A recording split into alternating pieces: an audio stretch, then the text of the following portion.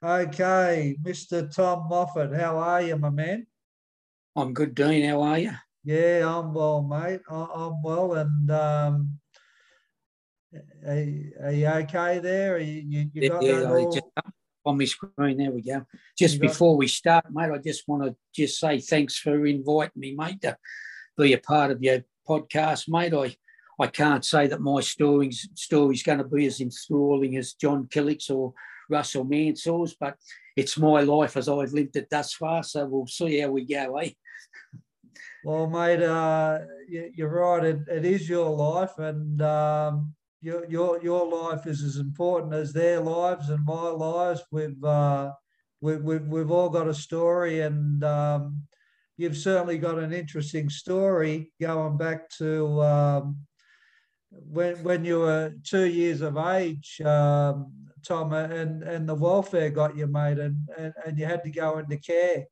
Uh, what what Yeah. what age was you, Tom, when you realised that you was in care and you wasn't with your biological parents? Yeah, I was about five. I remember I was about five because I just started going to kindergarten. So that's the earliest memory that I can remember me adopted parents telling me, because by that stage I'd been adopted. So I can remember them telling me that they weren't me biological parents. So yeah, I was around about the age of five. And what can you remember about kindergarten, if you can remember anything? Mate, I'll tell you a funny story. I remember my first day as kindergarten because we were in the classroom, mate, playing with plasticine, and I made a plasticine dinosaur.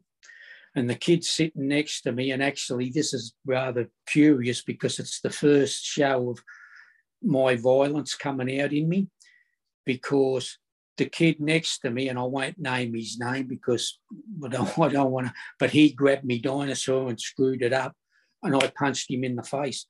And that was my first ever show of violence, because the backstory to that is that I had, from about the age of five, I can remember that was when my father, I'll call him my father, he was my adopted father, started beating me. And Yeah. so somewhere within the back of my mind, I must have just thought, well, this is how you deal with that sort of a scenario. So that was my first ever. But yeah, that's the one day and I couldn't tell you any more about it. I just remember that one day for that particular incident.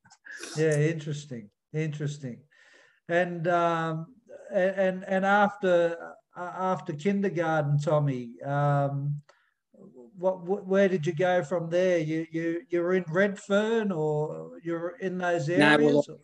I no, I originated from Redfern. That's where I was born, and that's where we lived. That's where we lived when I got taken. We lived in Redfern Street, 66 Redfern Street, actually, directly across the road from the Great Redfern Oval. And I'm told by my older siblings that we used to actually stand on our front veranda and watch the likes of Sattler and Sims and McCarthy doing a bit of extra training on the field outside of Redfern Oval, and they would every now and then run up and down past our house and that. And we used to stand there with kids. I don't have any memory of it, but they tell me that's what we used to do. So yeah, so I was born there, and that's where the welfare took us, out the front of that house. On the particular day, we were actually over in the park, across the park, playing, Yeah, and I was yeah. with three of my older brothers, and my younger brother John, he was asleep in his cot in the bed, in our bed, in the bedroom. But we were over at the park, and my older brother Wayne, he said, "Oh, come on, we better go home for lunch because it's getting lunchtime." And as we crossed the road, that's my father, Dada, as they used to call him. He come running out the front door and yelled out to us, and just yelled, "Run!" And of course, Wayne being the oldest, he knew what that was all about, because the welfare had been unfortunately involved with our family and my mother and my father for quite a lot of years. So he knew. So he took off and he ran up the side lane and ran up the back lane. And as he told me years later when we met, he hid in his little hidey hole. And then when the case was clear, he made it to our older sister's place, who was living in Alice Street, Alice Street, Newtown at the time. Okay. And he got there, but then they grabbed me and the other two brothers and whisked us away, and never saw me mother and father again, or never saw me brothers and sisters until many years later. Do you know why, Tom, the welfare wanted you from your mum and dad? Yeah, well, what had happened was that we were actually, the house where we were living, Redfern Street, was, as you would probably remember, back in them days, the owners of those terrace houses, they used to rent the rooms out. Okay. Well, my Grandma Mimi, who was my dad's grandmother, it was my dad's mother, sorry, she was living in one of these rooms with her then husband, and my mum and dad had got evicted from where they were living because dad had had an accident and lost his job, and he couldn't work, and so couldn't pay the rent. So dad just packed us up. There was dad, mum and 5 kids, and packed us up and took us to Mimi's. Well, the owner of the house didn't like the fact that there was now, 8 people or whatever the count is living in this one little bedroom, and so he complained to me Grandma Mimi and said, they've got to go or I'm going to kick yous out. So Dad has said, all right then, and apparently he did take us out, and so the story goes, we slept in the back of a friend's Pantech truck or something for a few nights, and then Dad had just said, no, this is bullshit, this is not right, and so he took us back to Grandma Mimi's, and the landlord was the one that actually rang the welfare and said, I've got all this family and these kids living in this thing, and that's what happened. And so then, yeah, as I said, because Dad and Mum had been, look, sorry, my phone's going. Oh, yeah, all right. But because me mum and me dad had been involved with the welfare, because they had other families before I came along, and siblings come along. So put it this way, the Moffats were very well known to the Department of Community Services, unfortunately, for me and my siblings. And it was it was pretty common knowledge that the welfare used to get involved in a lot of disputes back in the day, as far as people telling them about other people, kids not going to school. They were like, they were like the enemy, the welfare. I can remember as a kid. I used to get threatened by them for not going to school, Yeah. If you don't go to school, the welfare is going to get you. So they didn't have a good reputation. So okay. So you ended up. Mate, unfortunately, they still don't. But not a lot's changed. I mean, it's gotten better, but there are still a lot of cases where they're quick to run in and grab the kids and most definitely. So you end up with other people. What was that like? With the people that were looking after you. Well, mate, look, me mum, she was I'll refer to them as me mum and me dad, so that we don't get confused if I'm talking about me biological parents. So I'll call me dad Mike, and I'll call me mum Carol, and I'll call me adopted brother Greg. And for those astute people watching this, there's a joke in that which they might get. If you think about it, you might get it. But me mum, lovely lady, I couldn't have asked for a better mother. Still is today. She's still alive. She's 90. She's 90-something, and she lives with my adopted brother. We don't have much to do with one another, me and my brother, that is. But she was a lovely lady. Me adopted brother, we got along, but we didn't have that brotherly connection that blood brothers would have. So as I said, we played together, we got along, but we were never close, still aren't to this day. In fact, if you were to ask him, he'd tell you he doesn't have a brother, which is sort of understandable. Sure. My father, well, the only thing I can say is he was a right bastard. As I said, I can remember from the age of 5 the beating started, and you know, I have no doubts doing in my mind that I was a little shit of a kid and I was a little arsehole of a kid. But there's punishment and there's punishment. And his punishment, he used to belt me like he was in a barroom brawl or he was in a back street lane street fight. And I was only a little skinny run of a kid, and he was like 6 foot tall and built like a brick shithouse because he was a wharfie. So he was strong as, and, you know, like, and he would just go off at the drop of a hat. But the funny part about that is that he treated Greg completely different. Interesting. I only ever once ever seen him hit him, if you want to call it a hit, and we might get into that story later on if we've got time. But he just treated us chalk and cheese, and he would go off at the slightest little, and it was almost like, to me, in my mind back in them days, it was almost like he was waiting for me to do something wrong so that he could just end me. And just to give you an example, one day I was helping him. He was building an inbuilt wardrobe, and he asked me to go down to the back shed and get a 3-inch nail. Well, mate, let me tell you, I wouldn't have been able to tell the difference between a 3-inch nail and a 10-foot nail. So I just took my best shot and grabbed the one that I thought was the 3-incher, took it into him. I knew as soon as I handed it to him that I'd made the wrong choice and I'd got the wrong nail, because he used to always get this look in his eye and this look on his face. And I just remember thinking, here we go, I'm going to cop it here. And that's exactly what he did. He just looked at the nail, looked at me and said, is this a fucking 3-inch nail? Threw it at me, and then bang, it's on, and he's punching me all through the house. That's the bloke he was. And that abuse, you think that contributed to you becoming hard, getting in trouble? Like, Sydney is a tough place, you know, like these areas that you mentioned, they weren't for the faint-hearted around those streets, you know, irrespectively of what happened. It was a tough environment. That's right. It hardened you up, or like,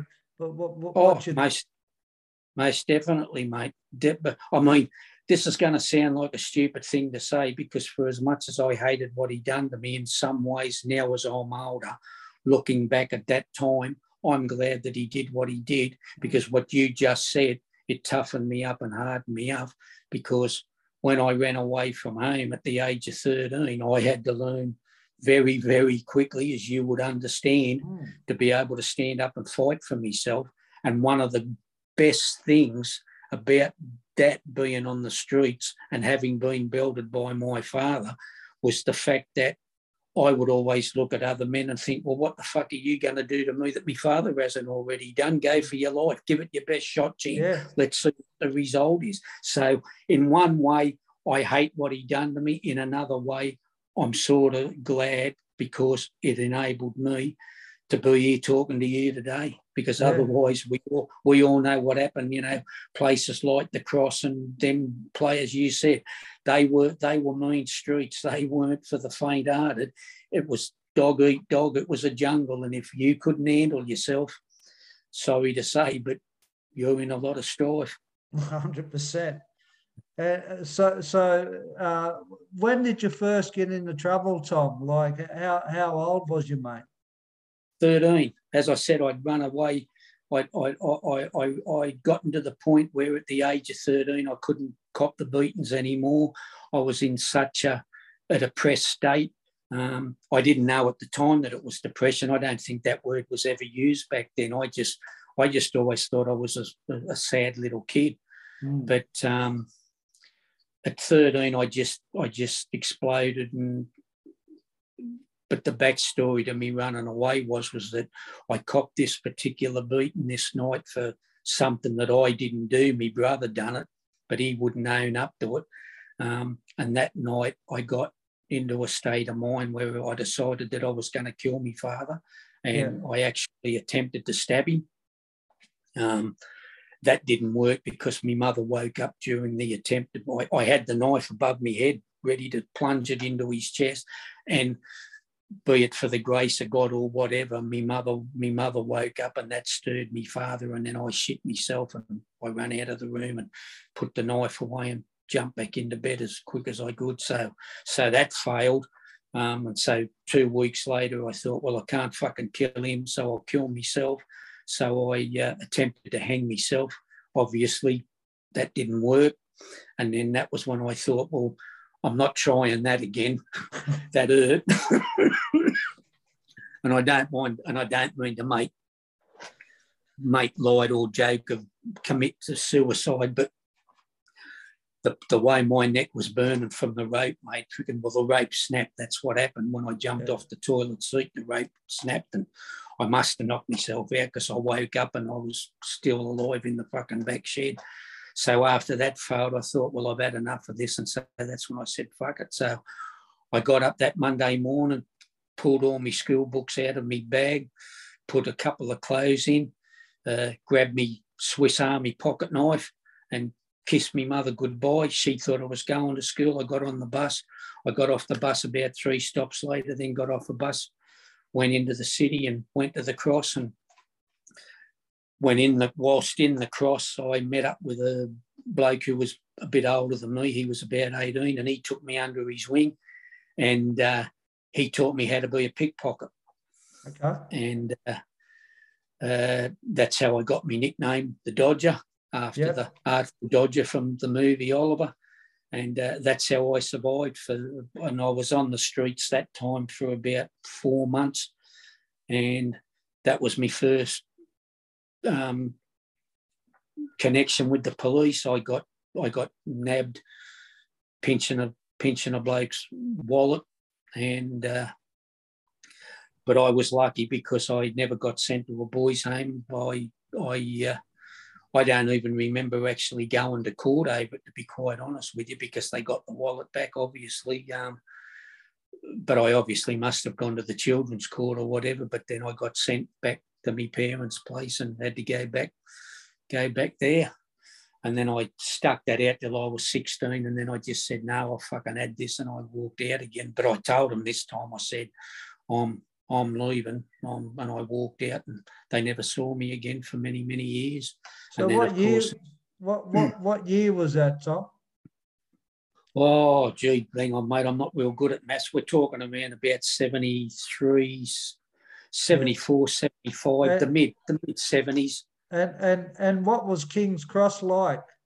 Oh, well, the thing about it for me is that for me it was a whole new world, because the upbringing that I had up until then, I wasn't like the other kids. We weren't allowed to go out in the street and play football and cricket with the other kids. My playground was my backyard or my front yard if I couldn't find something to do. So you can imagine I was virtually a prisoner in my own home to an extent, which probably explains why going to jail wasn't no big deal for me, because I've virtually been in jail. But going out into the wide world, and especially at that age, 13, it was just a whole new world. But there were so many things going on that I knew nothing about, because I was so naive, which you can understand being locked up. So, you know, and you quickly learnt, you could see who the seedy people were, and you could always pick a truant. Or for those who don't know what a truant is, as you spoke about before, someone who decided they'd rather walk the streets, walkers and turners, as opposed to go to school, as you well know. Yeah. You know, you could always pick the ladies of the night.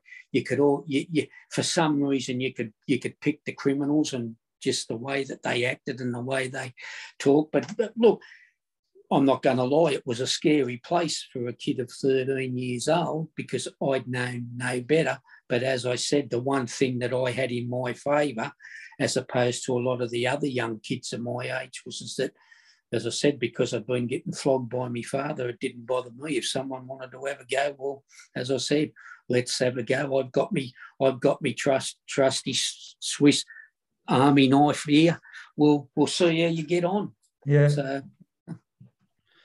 So it was exciting also, as you say, the big lights, different world, different people. Your perception started defining what was who, what was who, and from there, so you went back home. And when was your first pinch? When did you end up in jail? How old was you? 18. Mate, I honestly can say I was probably the luckiest young juvenile thief that ever lived, because I never seen the inside of a boys' home. Yeah. But I consider myself to, and I don't want to, ring my own belly, but I considered myself to be a pretty good crook.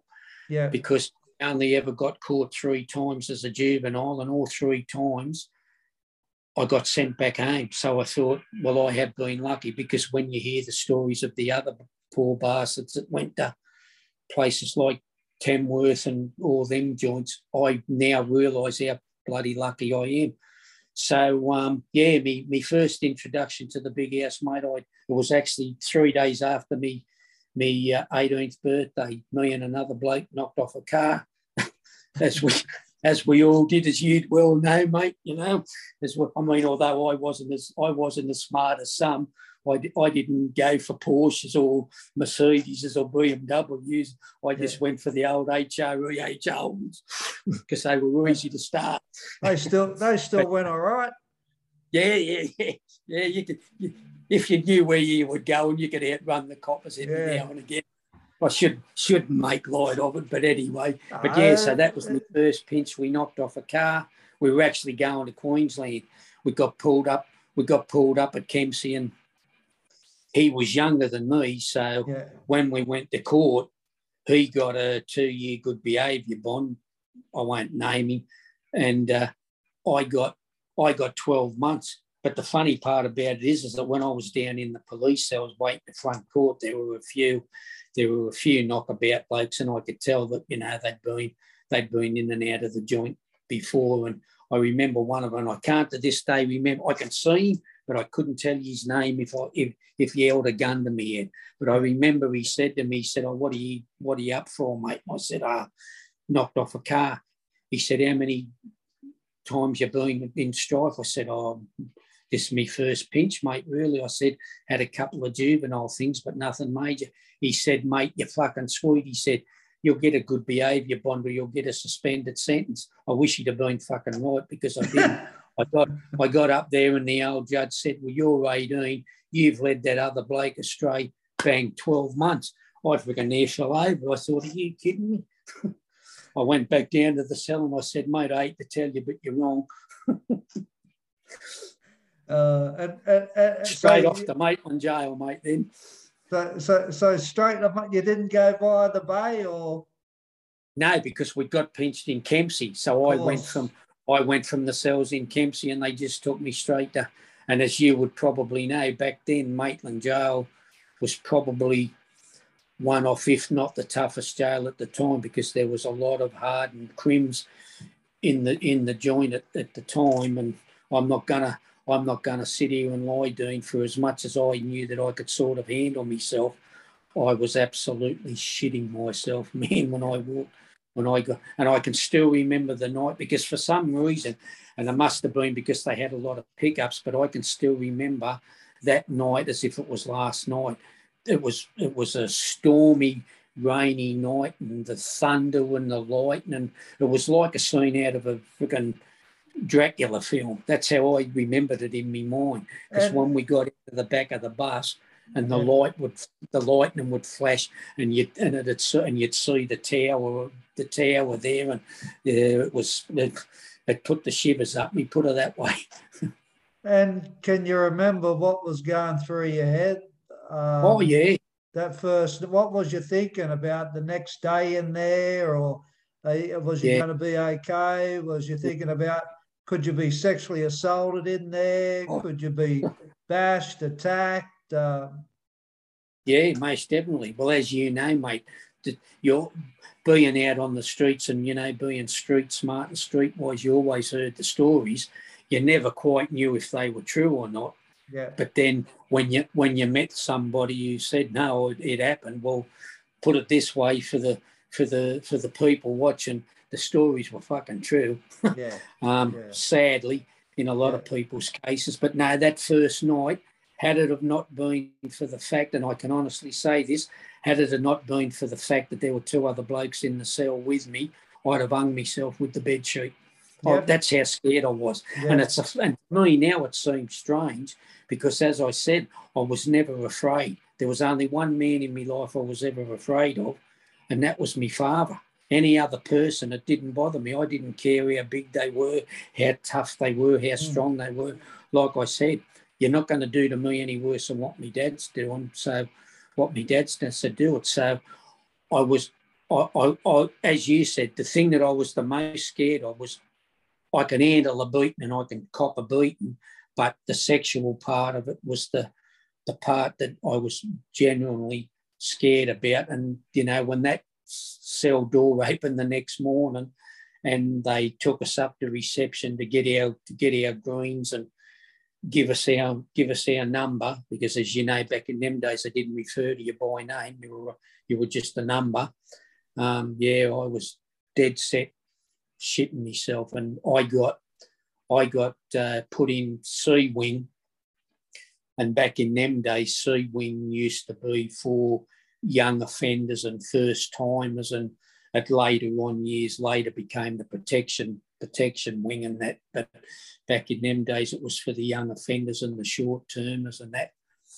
But when I got to C wing, the funny part was, as I said, it was the longest walk from that reception to C wing that I can remember, because everybody's looking at you and people are saying things, and you're thinking, oh Christ, here we go. And I actually remember I walked past. I had to walk past A wing to get around into C wing, and there was a transvestite sitting in the yard, and I'd seen him before, but I just happened to look, and she looked at me and in this deep voice said, I might look like a woman, but I fight like a man. And I thought to myself, well, love, I hate to tell you, but you don't look that much like a woman. But anyway, we'll deal with that if need be later on down the track.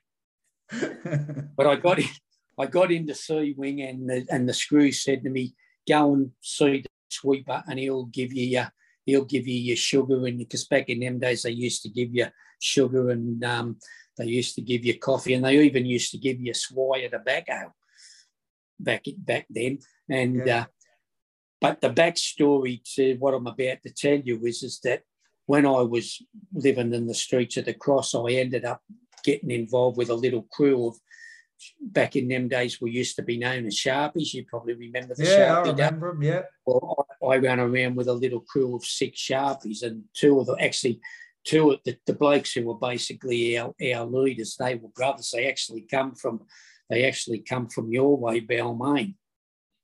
So we had sort of parted company because I'd been pinched earlier on, and those stories might be for another time. But when I knocked on the sweeper's door, as I said, I was shitting myself because, again, you heard all the stories, and I didn't know if this bloke was going to grab me and look at me, and because I was a bit of a pretty boy back in them days. I've lost a bit of me looks these days, but you still look all right. Thanks for saying so, mate. But you have got your glasses on too, so I must be doing all right. I was going to say, but I just realised you have got your glasses on. But anyway, when the door opened, darn and behold, who should be standing in the doorway but me mate Danny that I used to knock around with in the little crew. Yeah. So the moment, and he just looked at me and laughed and said, "Fancy fucking meeting you in here, Dodger."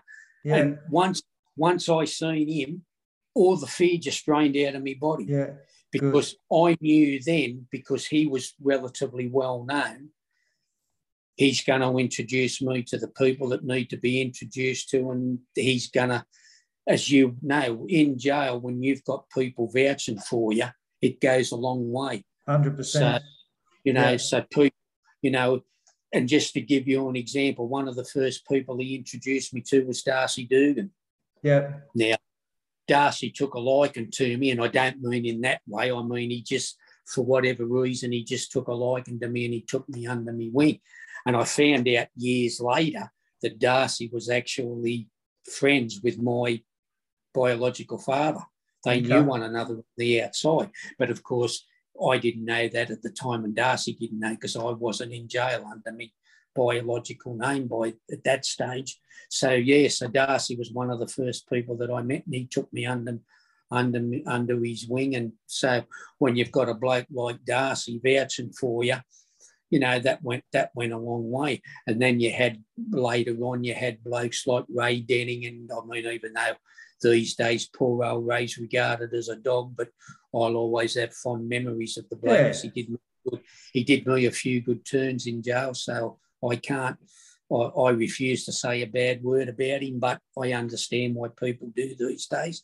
But you had blokes like Denning, you had blokes like Jockey Smith, Tommy Domican at the time, Billy Monday, Arthur Loveday, and when you've got them sort of people acknowledging that, you're an all right upstart fella, it goes a hell of a long way to making time in jail.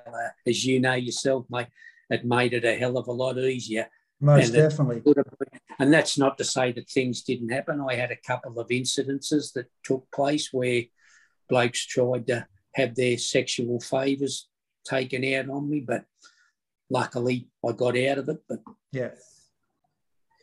I found over the years,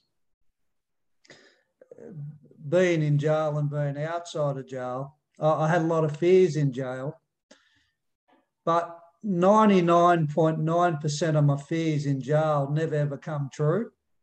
Yeah. That doesn't take away from the fact that it is a scary environment.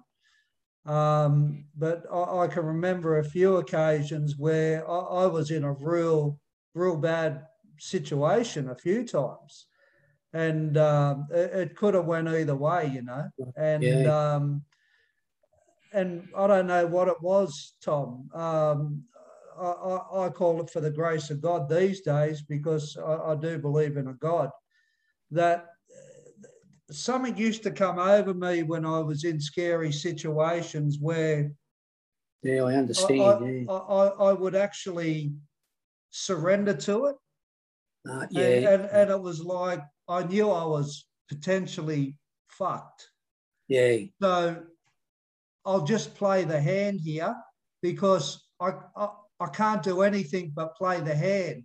So if the hand goes to whatever, it's going to go on the table. Yeah, that's right. Yeah. I'll just have to go that way, and whatever comes out of that what will be will be. But it never ever got that bad. Yeah. I was in fights. Yeah, I got bashed a few times. I beat a few. I won fights. I lost. I got attacked a few times here and there, but I never got that maimed or physically. And I'm thinking of sexual abuse. I don't know what it was with me, but I never had that fear of that sexual abuse, but I seen a lot of it. I seen a lot of young kids succumb to it, and I used to think, well, that's just shit that happens in jail. But now at 57, looking back at it, I can see these poor friggin' young fellas, and they were really bloody scared, mate. And they got taken advantage of by these older people. And it's a really bad environment. And I can remember also when I was in rehab years later, and I could never understand, Tom, if people were scared in jail. Like I couldn't comprehend fear. And I had a bloke say to me once in the rehab, he said, when I used to go to my cell, that's when it used to hit me. And I used to say, what used to hit you? And he used to say, I used to cry, and I'd go, "You cried?" He said, "Yeah." He said, "Dean, didn't you used to hear other men crying?" I said, "No." But as years have gone on, I've spoken to a lot of people back in the day, and they're telling me this stuff about what they're really feeling. I think I was so desensitized, Tom, from an early age, mate, that I couldn't even comprehend to feel fear. But mate, I can. It's phenomenal what we all go through in those environments. And I can remember one time where I heard my co-accused was going to murder me. Right? He was alleging that I gave him up for the murder that I got pinched on. I didn't give him up. I said the wrong thing in the record of interview, and I was 13. So be it. But I thought, okay, I'm going to die.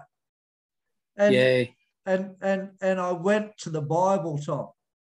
And I'd never, ever gone to the Bible in my life. Before. And I started looking up fear in the Bible. And I started reading it, and it said, have faith, trust, don't be scared of anything. You're going to be okay. And as soon as I seen that, I closed it up when I'll be sweet.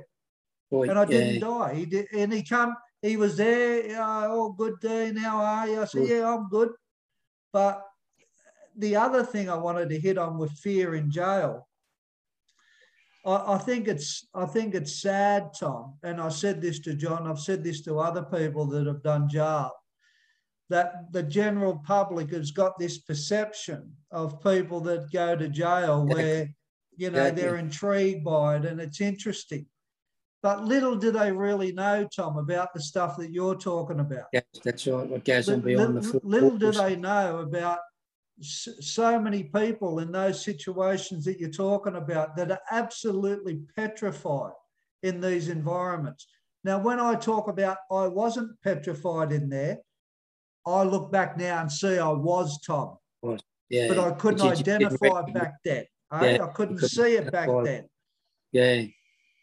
And these people, some people in the community, jail and prison, and it's interesting, and criminals and this and that.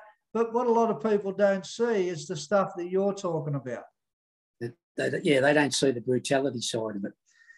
Like what it really is to live it. Yeah. And like you said... And the effects it has on you, like the psychological effects from it, I'm still dealing with it.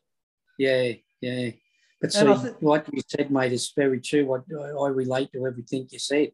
And the thing was that fear, that was what they looked for. Once you showed them fear, they had you. That's why. And unfortunately, as you said, I saw it too. I saw so many young blokes. And I used to think to myself, why don't you just stand up to these bastards? Not everybody can. That's the problem, as you know, Dean.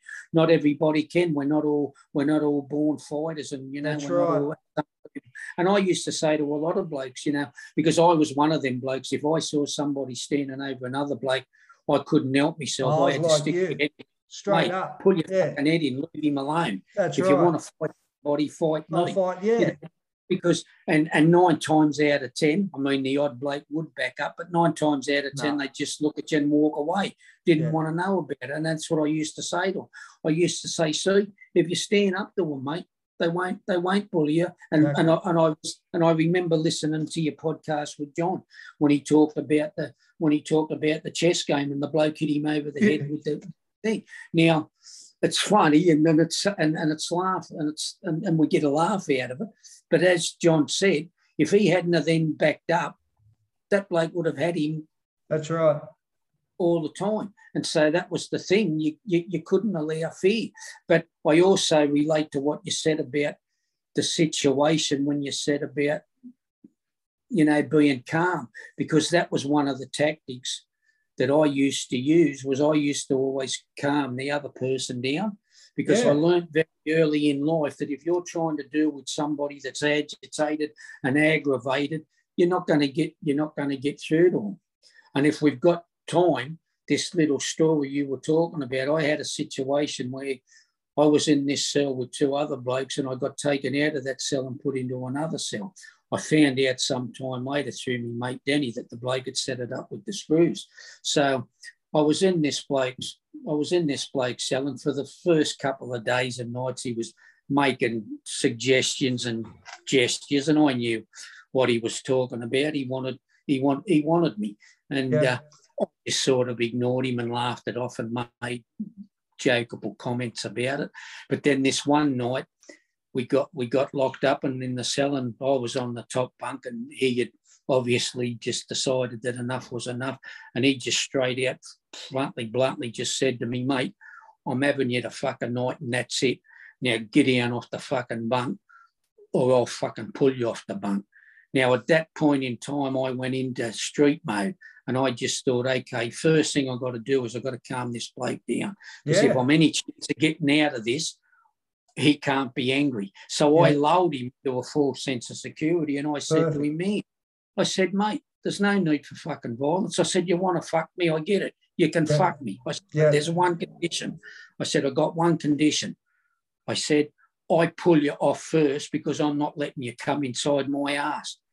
He was as happy as a pig in shit, mate. He thought all his Christmases had come at once. Yeah. So I jumped down off my top bunk, and I sat on his bunk on the side. I said, well, come on, let's get this done with. He pulled down his pants. I put my hand up under his balls, and I fondled his balls. And then, mate, it was like I had him in a vice grip, and I squeezed him that hard. Mate, he fucking howled. You ever heard a wolf howl? You ain't heard nothing. And I wasn't letting go, and I had him in my hand, and then I got this hand, and mate, he was in all sorts. And I just kept squeezing and squeezing and squeezing. And when I knew I had him to the point where he was in so much pain that he couldn't do anything, I let him go, and I leant back into the bed, and I used my foot, and I kicked him. And because his pants were down around his knees and his ankles, well, he fell straight over. And then I just jumped on top of him and just basically punched the fuck right out of him. And then I went and kicked the fucking cell door as hard as I could, hoping he weren't going to get up. So I had to fight him again. And I said to the screw, either fucking he gets put out of this cell or I get put out of this cell, because if you leave me in here, I'm going to kill the cunt. Or I shouldn't have said the words. You're all right. I'm going to kill him. Yeah. And the screw looked at me, and the screw looked at him. His freaking balls are as red as Rudolph's nose, and he's got blood all over his face. And the screw said, get your gear, you're going back to your old cell. And I never had any more trouble, because there again's another thing. As you know, the jail telegraph, the word got around the prison. The next day I had freaking blokes saying to me, good on you, young fella, that's the way, mate. Don't fucking let the bastards put it over you. And it was, and from that day forth, I never ever had another problem again, because they knew that I'm not going to succumb to it. And that attitude that you developed to survive, Tom, like, did you have a problem with that survival mode in normality?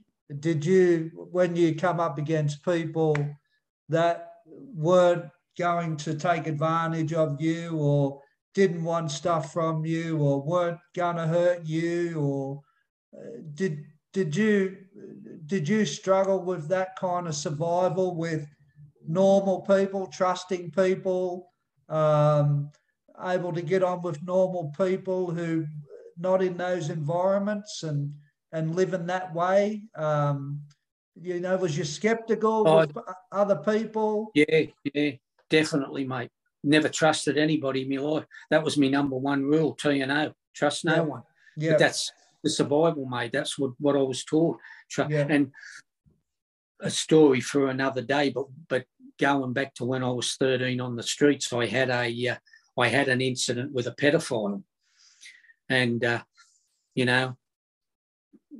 but that night I learned that was when I learned the first lesson, trust nobody, because I just took this bloke. Nothing major happened. I mean, as I said, it's a story for another day maybe, but that night, that's when I learned I can't trust, because I thought this bloke was just a friendly old man who was trying to help me out.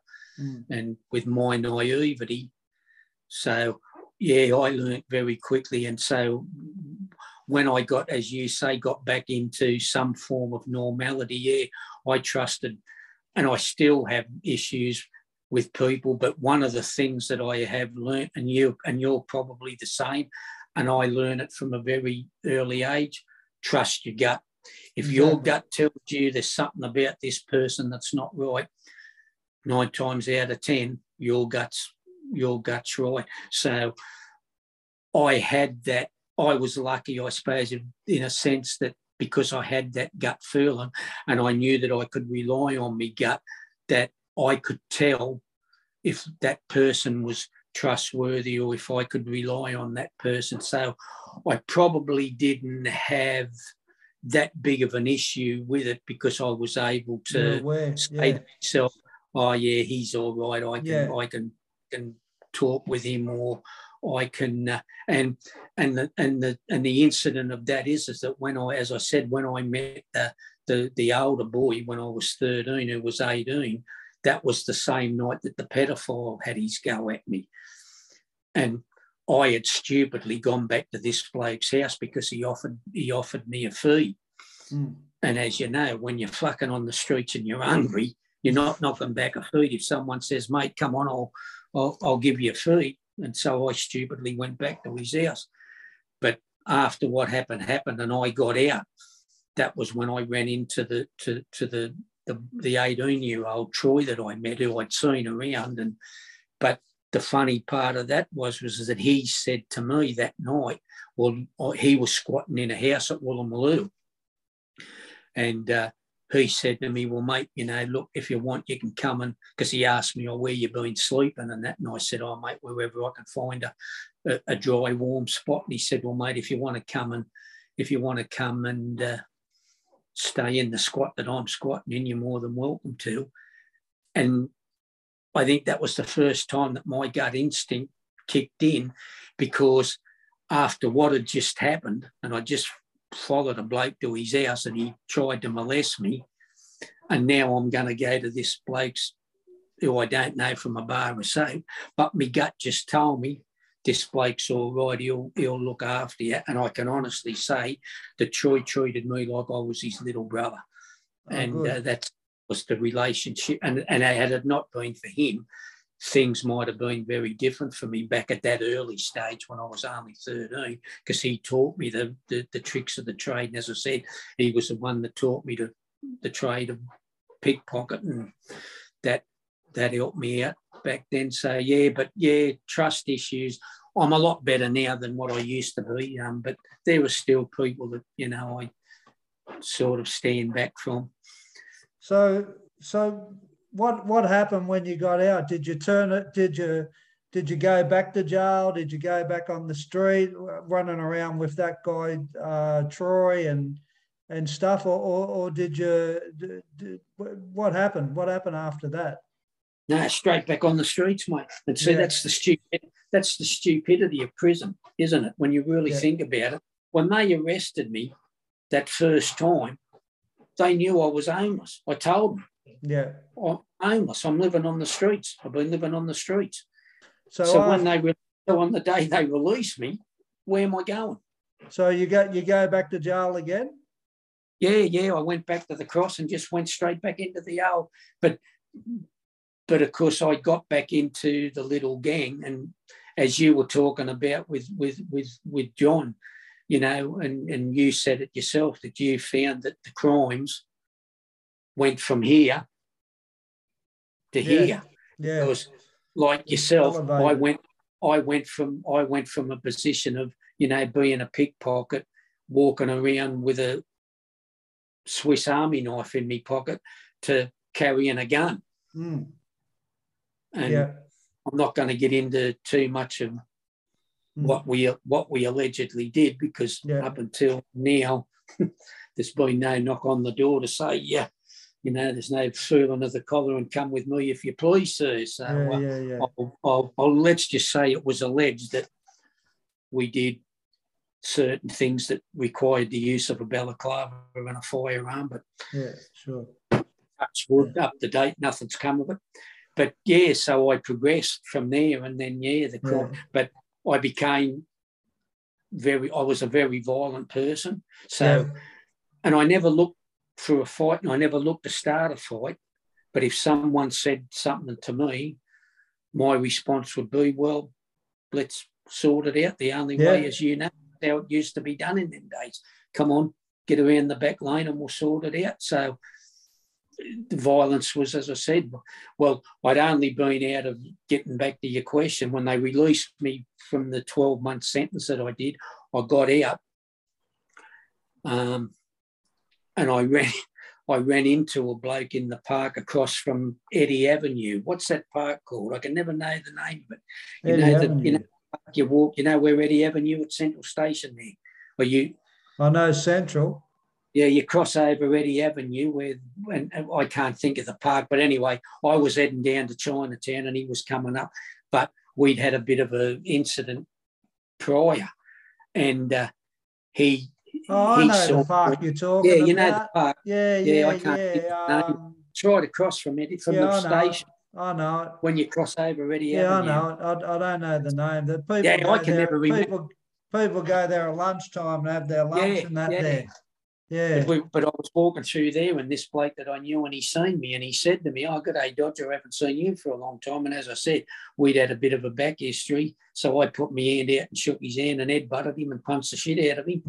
And silly me went back to where I always used to go, and you may or may not know this place, but across the road from Central, there used to be a shop, and it was called the Oceanic Cafe, and it was run by an old lady, and it was run by a mother and a daughter.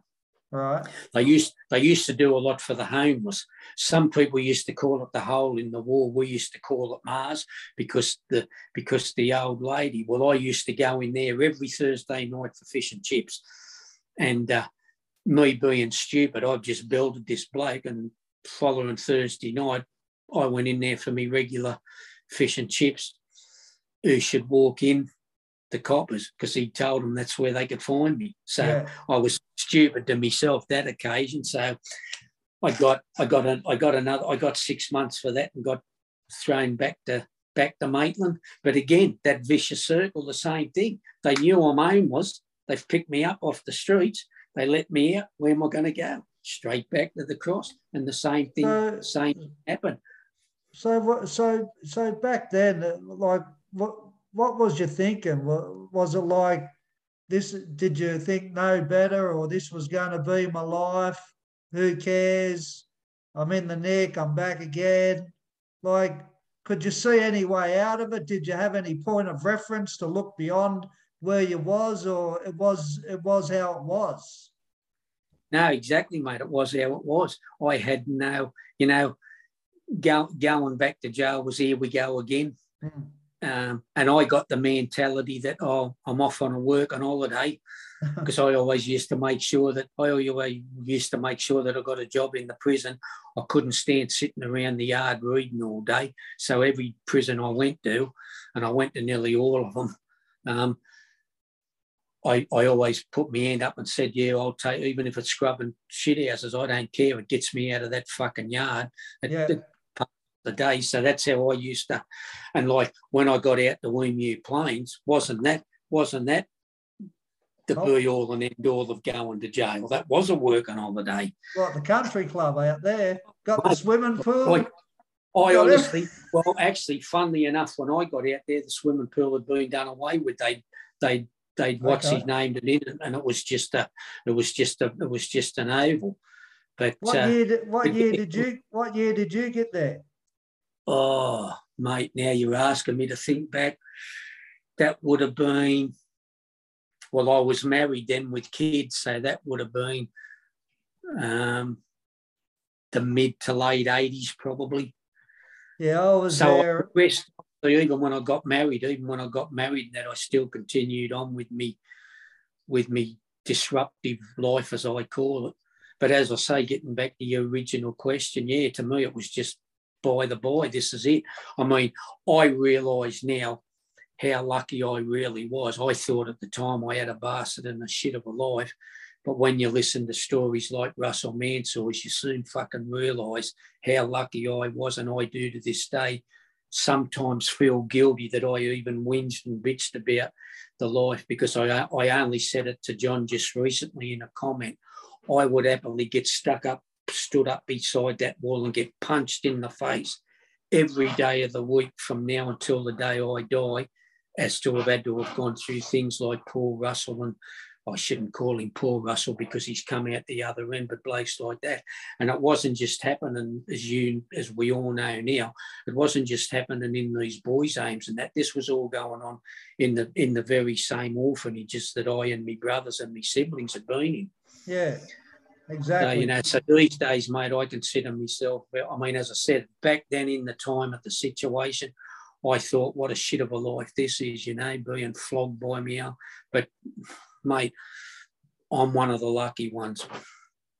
Irrespectively, Tom, it does have some kind of psychological effect on you, mate. It's not it's not a nice way to live your life. And I know what you're saying, living in, fear and frigging what you've been through. Like, yeah, you are lucky, but we're all lucky too, mate. Like you've had a second chance and you've done something with yourself too.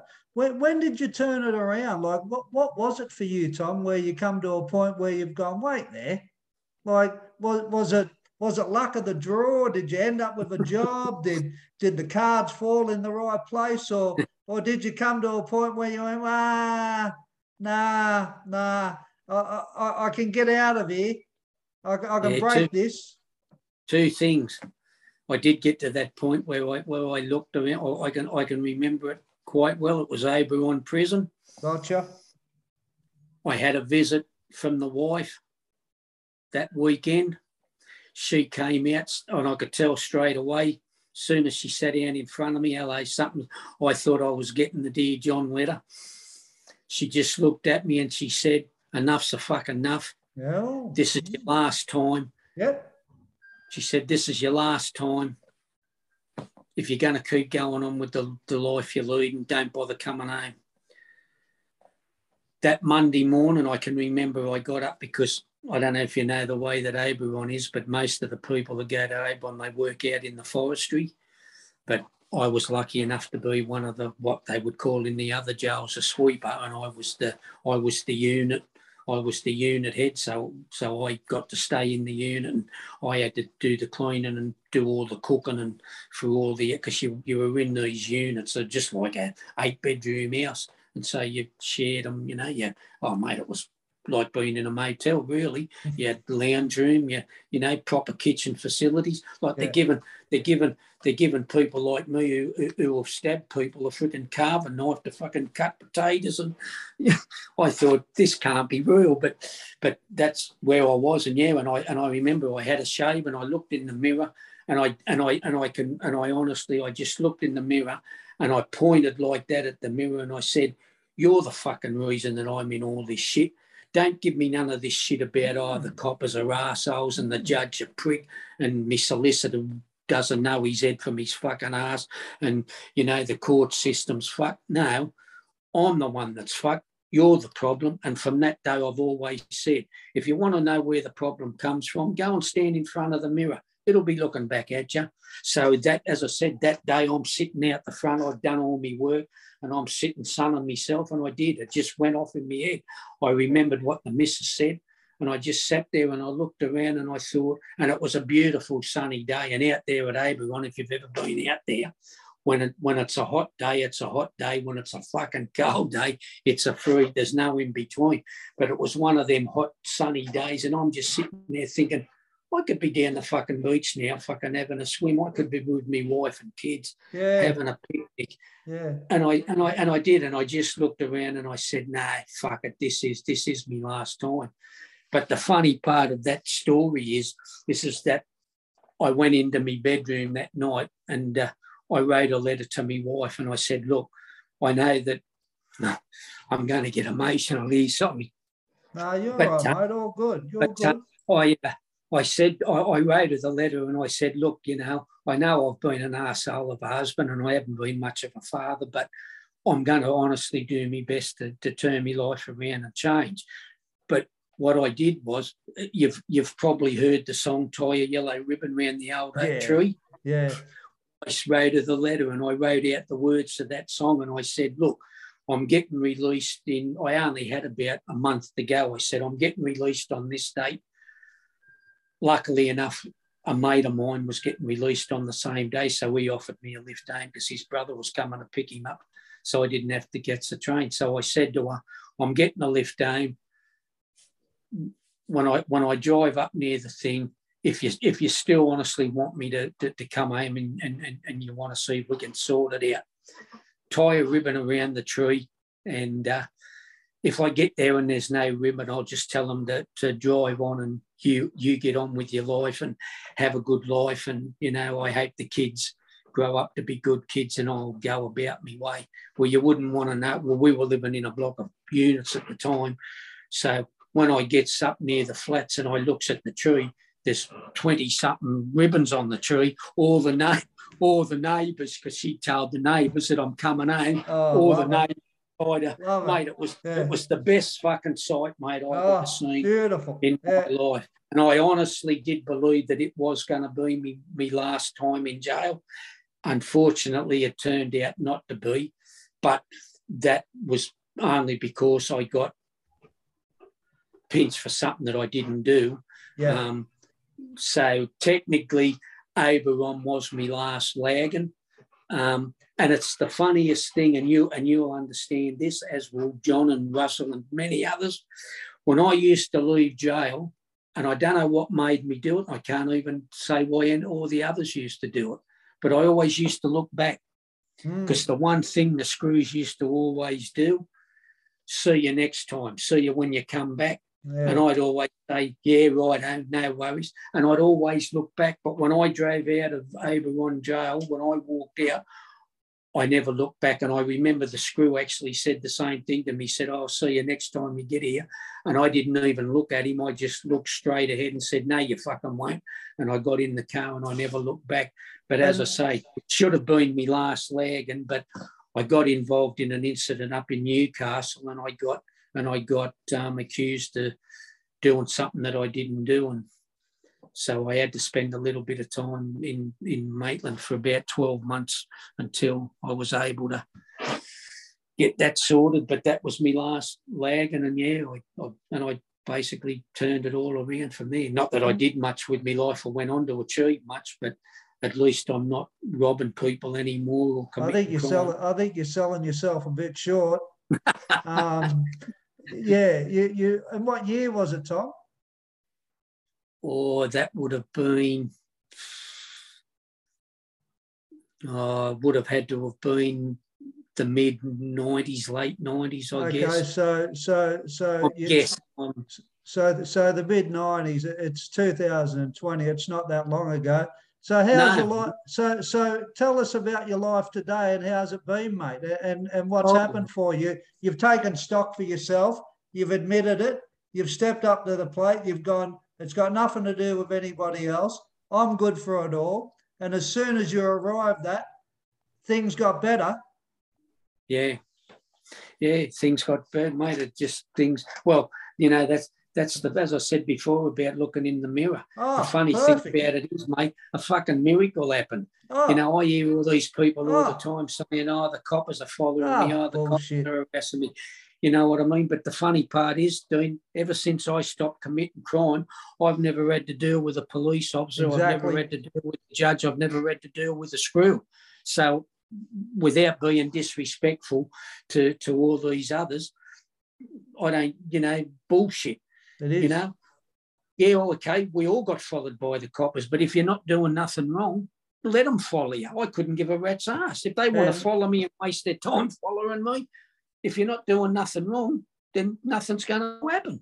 And I say this, Tom, you're better off being in that framework, irrespectively if you want to do the things that's going to put you vulnerable to the position you're going to end up into. Yeah, you're better off going into it knowing what you're doing. That's a better position than the other. Oh, mate, for sure. But just knowing that. Yeah, you'd be like me. You'd be like me, Dean. Yep. I learned back then when I was 13. Yeah.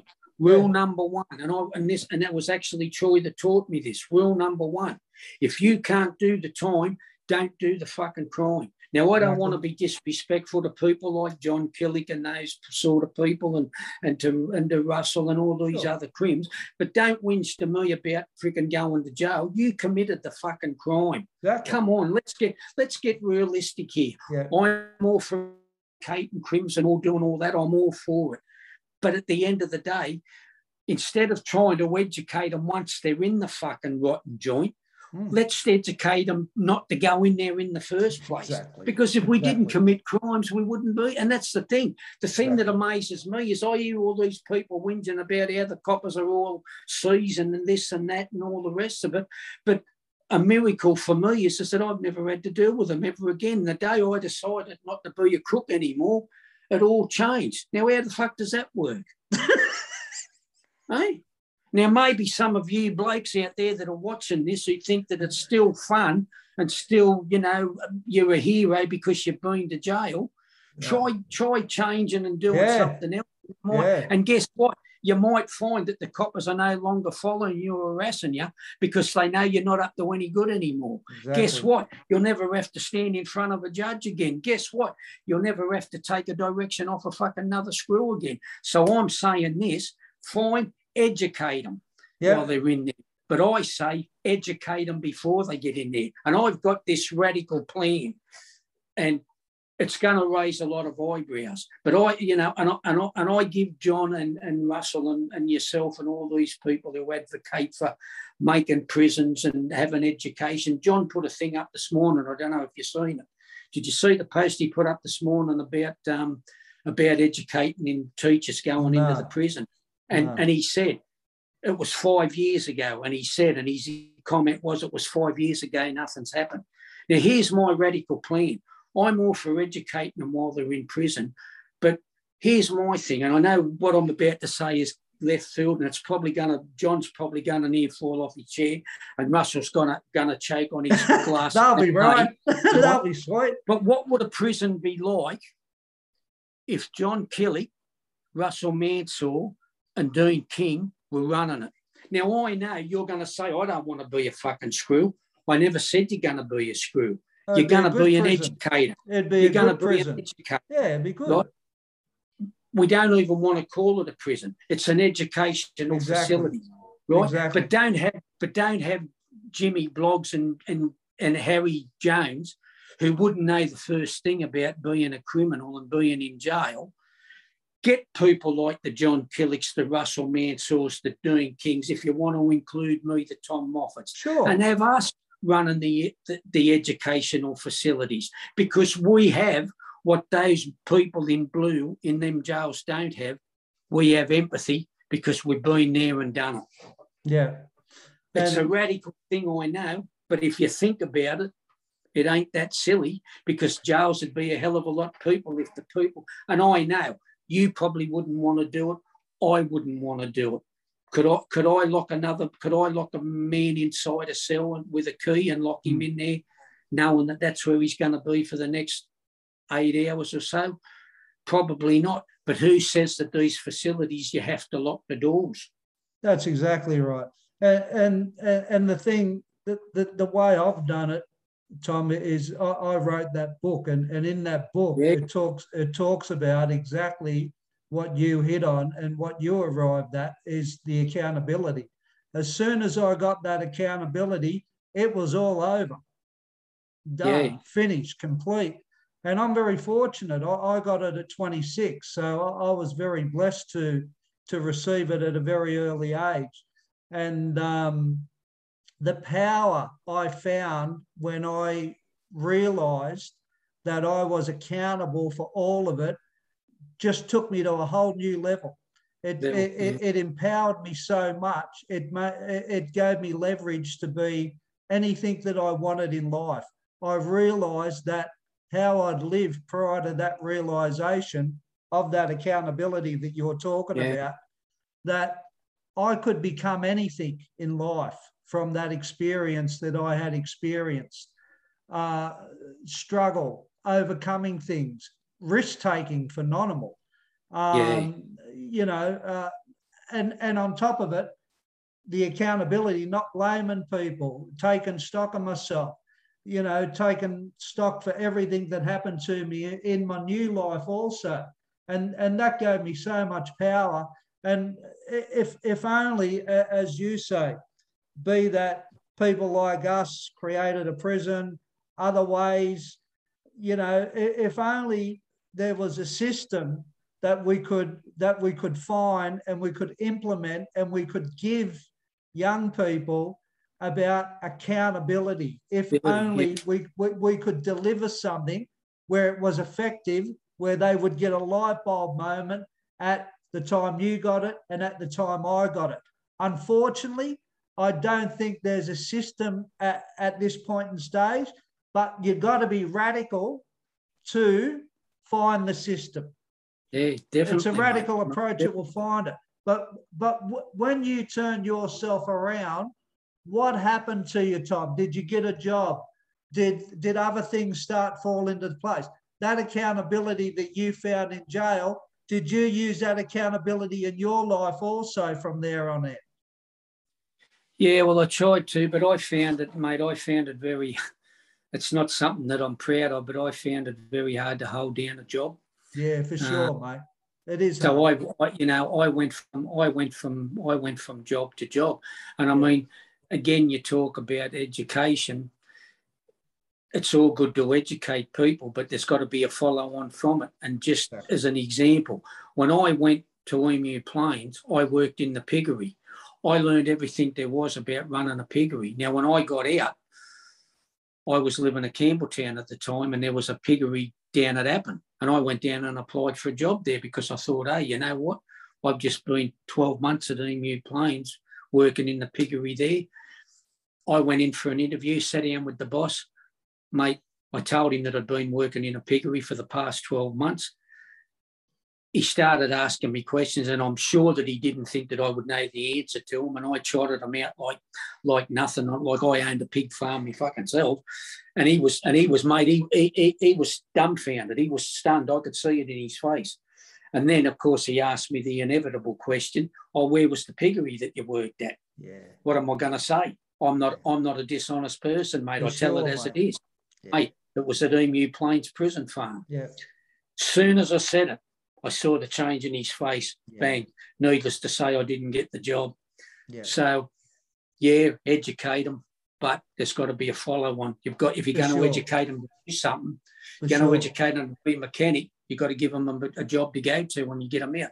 Exactly. But I digress there, and I forgot the question that you asked. No, about changing. Yeah, mate, as I said, I found it very hard to hold down a job, but I did eventually get through a friend. I got a job on the Sydney City Council. There you go. And I started out as a labourer in the town hall.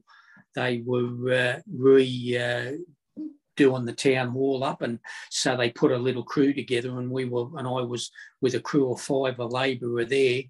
And then when that work ran out, I swapped over and became a garbo and a street sweeper for the Sydney City Council, mate, and I loved that. I loved that job, but again, as I said, it just, things happened and I ended up giving that job away. But the streets, mate, I met so many, because my run used to be up the cross, and it used to take me down past the old Siebel Townhouse. Oh, okay. And as you might remember, all the celeb, mate, I seen them all, mate. Rod Stewart, Elton John, freaking Julian Lennon. That's another great story. But, you know, I used to see all these celebrities. I'd be sweeping and they'd be coming in and out. And I used to, and I absolutely loved that job. But again, I made a lot of bad choices in my life, mate, you know, and I had that steady job, and then a mate of mine started his own rubbish removal business, and he said, "Mate, why don't you come and work for me?"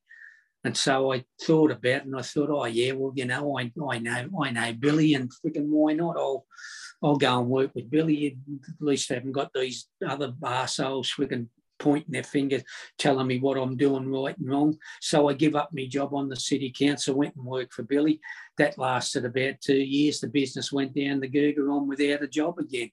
Yeah. So I basically, mate, went through life, you know, job to job, job to job. But even although there was one occasion when I did plan on doing a hold up on the local pub here where I live, and I was there at the door, mate. I had the mask on, I had the gun in hand, and I was going to knock on the door, but I don't know if I should tell the story or not. But I'd been watching the joint, mate, and I learned everything there was to know about it, and I knew the manager. I mean, I'm married now with the kids and that, and I put me past behind, but we would struggle and so much, and I couldn't, as I said, I couldn't nail down a job, and I thought, well, I know how I can get some money, and it was a long weekend this weekend. And back in them days, they didn't bank like they do today. Yeah. You know, they would hold on to their takings, as you would know. They would hold on to their takings for days before they trot up to the bank with bank bag in hand.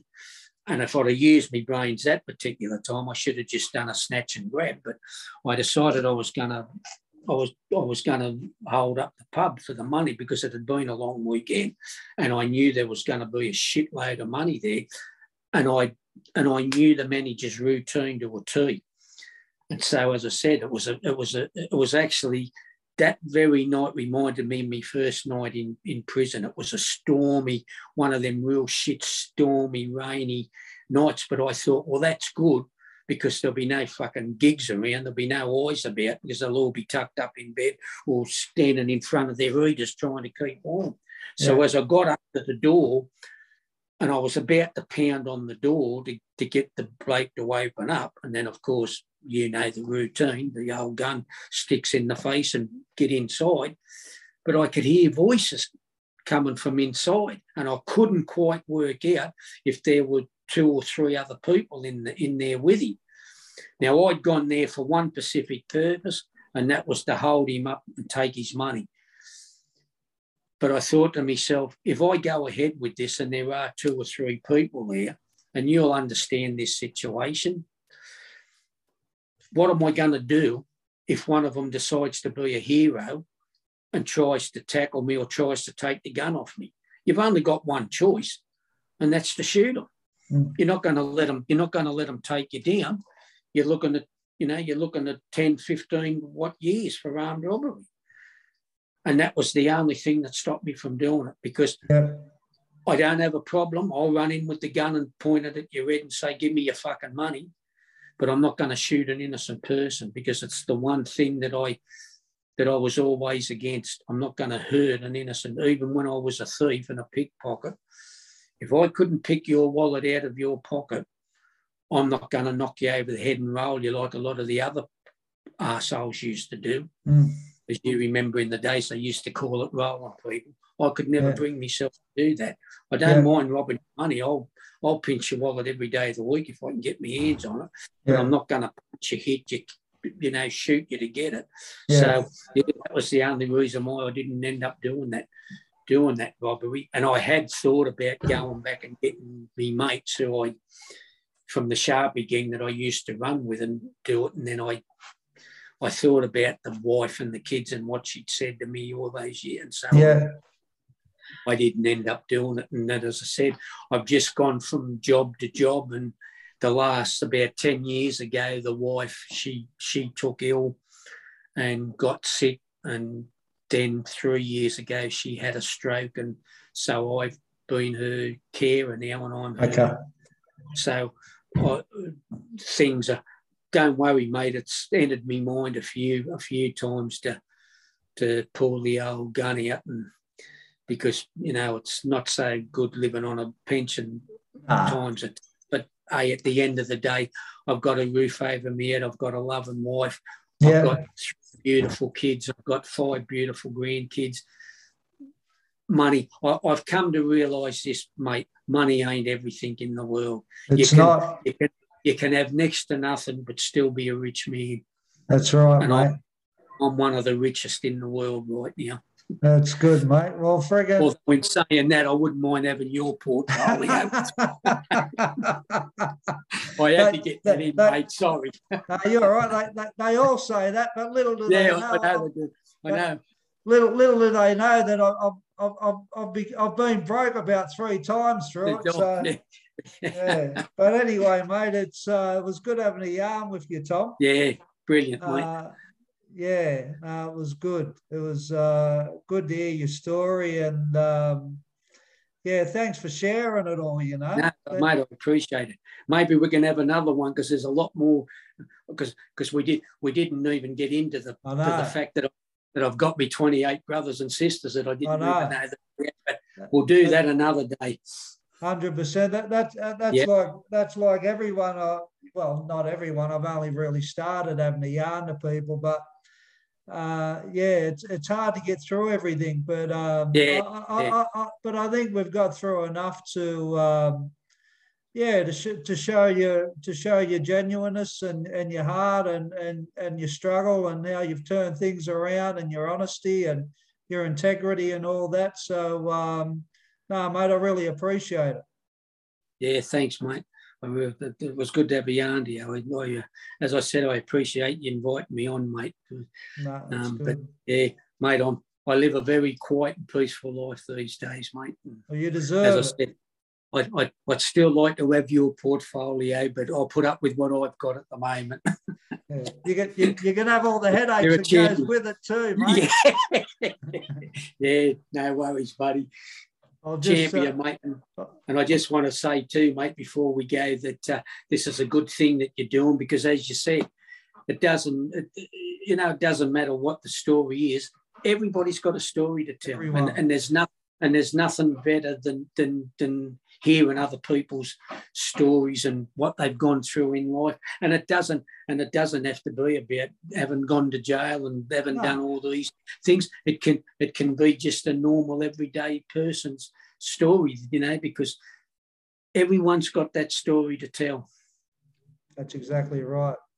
Keep it going, mate. And I look forward to seeing some of the other podcasts that you're going to do in the future. All right, mate. Well, good having a yarn with you, and take care, right? You too, Dean. Thanks very much, mate. I appreciate it. Thanks, buddy. Good night.